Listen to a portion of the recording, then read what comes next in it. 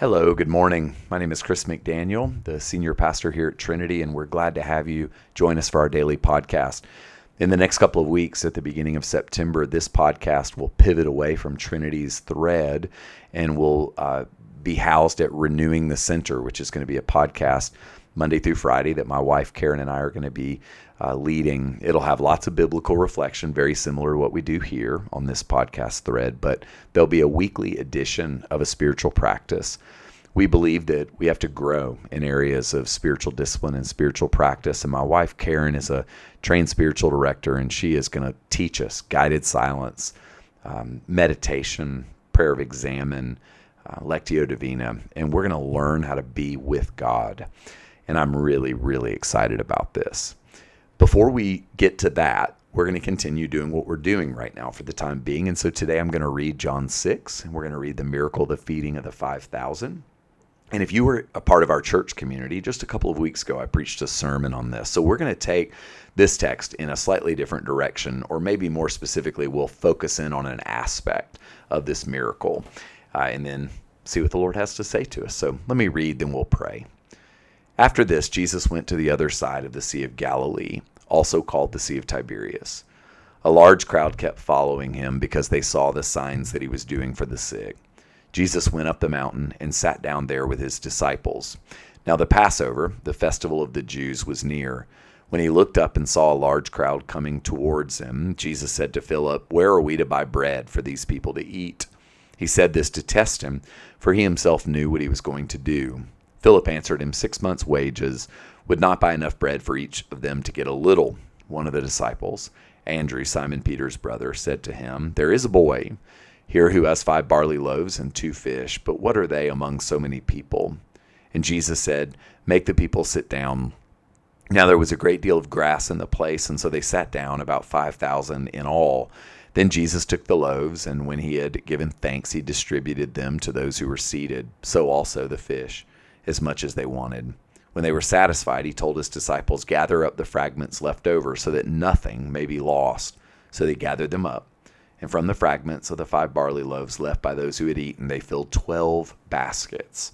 And when the people saw the sign that had been done, they began to say, "This is indeed the prophet who has come into the world." This is the word of the Lord. Thanks be to God.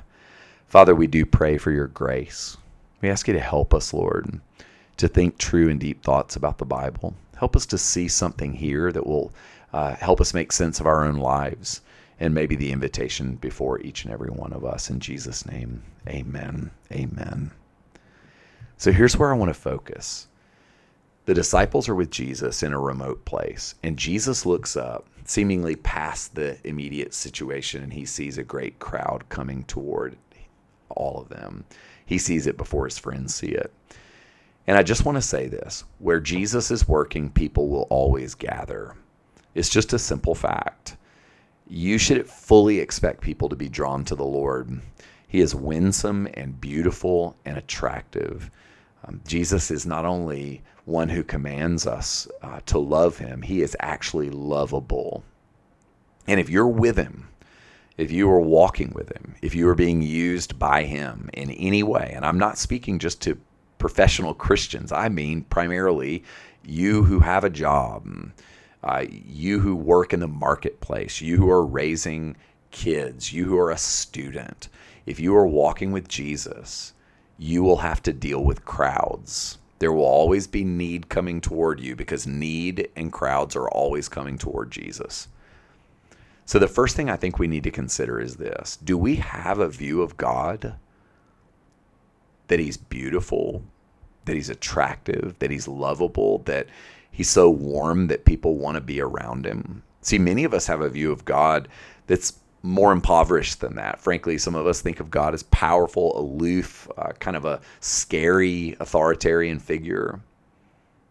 Do you see Jesus? Do you see God as being beautiful, attractive, winsome? See, the heart of our spirituality rests in how we see God.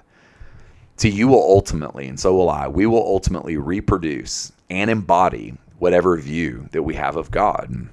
More than anything we know or have been taught or would say we believe, we will disseminate and reproduce our own view and experience of God. It comes through in a way that's more powerful than your words, than sermons, and things you say, advice you give. And so what this means, I think, for us is that there's an invitation for us to learn how to be hidden with God so that our view of God is increasingly accurate. See, if we live our lives in a distracted, hurried way, we'll just reproduce whatever caricature view we have of God. We'll just reproduce a kind of childhood snapshot, or what we were taught in Sunday school, or what we picked up a little here, a little there in a sermon. See, without a hidden life with God, we won't reproduce or amplify an accurate view of God. So you've got to learn how to be hidden.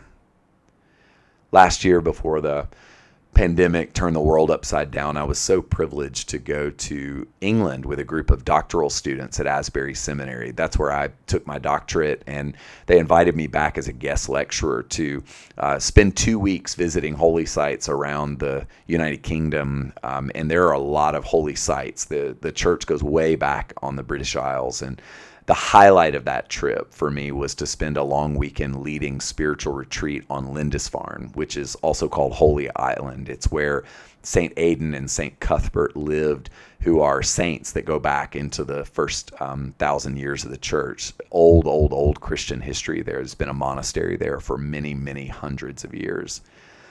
And we spent some time at York Minster, which is a ginormous church nearby to Lindisfarne. And in the catacombs of that church, in the basement, they have relics of St. Cuthbert, who is buried now in York Minster. And he lived on Holy Island. And there's a pectoral cross there. And you can Google it and look at Cuthbert's pectoral cross. And it's this beautiful gold cross, Saxon in design, just ornate and beautiful. And Cuthbert had been buried elsewhere on the island, and then they brought him into York Minster. So he'd been buried for 1,100 years, and they dug him up and put him in the church, disrupting his bones and all of that. And he had these garments on his body, and after 1,100 years, they found hidden in the folds of his garment this pectoral cross. A beautiful treasure hidden, unseen for so many years. When we got to Lindisfarne, it's a tidal island, and so at times of high tide, you can't get to it. There's actually no way to get to it except for by boat. But at low tide, you can walk across the marsh on a road. And we followed the pattern of Christians for over 1,000 years. We got out of cars and we walked across at low tide. And then that road was covered by 20 feet of freezing cold water just hours after we made it. And I remember being on Holy Island and thinking, this is the way our life with God should be. There should be times of hiddenness, cloistered away like the monks on that island who are inaccessible. And then the tides need to recede so that what you learn in hiddenness, what you see of God in hiddenness, then you walk out to the rest of the world as a missionary, as a person who tells people who God really is.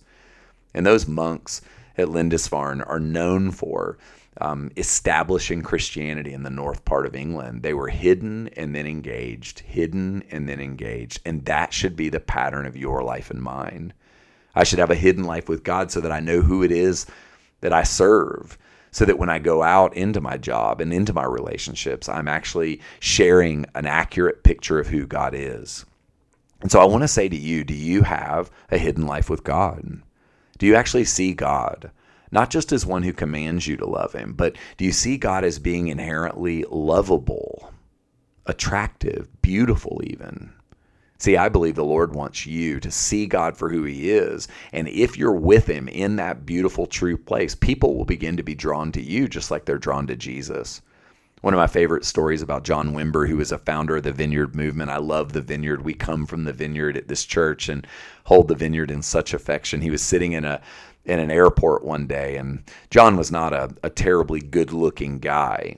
It was an old guy. He used to refer to himself as a fat guy going to heaven. Those are his words, not mine. And he was sitting at the end of a bank of chairs, and a young person was sitting, a young woman, on the other end of the bank of chairs, as you tend to do, giving as much space. And over time, she began to move over until she was sitting right next to him. And he realized she was being drawn to something beautiful in God, not him, but she was sensing something in him. And he began to talk to her about the Lord, and she came to know God. She was drawn to the attractiveness of Jesus, and in the process, she was drawn to John. I've had similar experiences in my life. I think that's actually what God wants for each and every one of us. People are desperate to see something transcendent and beautiful. And if you're walking with Jesus, they're going to see glimpses of that in you. They're going to be drawn to you. I believe the Lord wants us to be the kinds of people who have such a clear picture of who God is that when the needs of life come, when the crowds come that overwhelm us and frankly at times stir anxiety in us, we'll know that God is going to be with us in the midst of that a good and beautiful God is with us even as we face needs that stress us out. Right now, you are likely experiencing need that stresses you out. Kids are going back to school, many of whom are going back on Zoom. Or if they're in school, they're wearing masks and it's like 2 or 3 days a week. It's a hard time for those of you who have small children. This is also a tough time to work our jobs. Even here at Trinity, we're going through a lot of change and it's stressful. It's hard to know how to do this thing. It's hard to know how to live in the midst of so much uncertainty. I believe that Jesus wants us to carry into the places of overwhelming need a clear picture of God, a picture that says God is loving and beautiful and kind. So you need to be carving out space. Are you taking time to be hidden? Maybe today, maybe that's what you're doing right now. You're on a walk or you're in your house or you're in your car and you're taking some quiet time. Don't just fill your head with words that come from my mouth. I pray that you would find time to say, God, help me to see that you are good and kind and beautiful so that I would embody that goodness and that kindness and that beauty to the world around me. You can't give away what you don't have. You can't reproduce what you're not experiencing. And I believe the Lord wants each and every one of us to see him in fresh and beautiful and new ways. So I pray that would be your experience today. But I'm going to tell you, you've got to carve out time in order to experience God for who he really is. You must be hidden so that your engagement's actually worth something. I look forward to being with you in the coming weeks with our new podcast. We'll let you know as soon as it's out there on Spotify and other places for you to subscribe to it. But it's going to be called Renewing the Sinner because we believe the Lord wants you to be renewed by him at the very core of your being. May God bless you. Go in peace. We'll see you when we can. Bless you.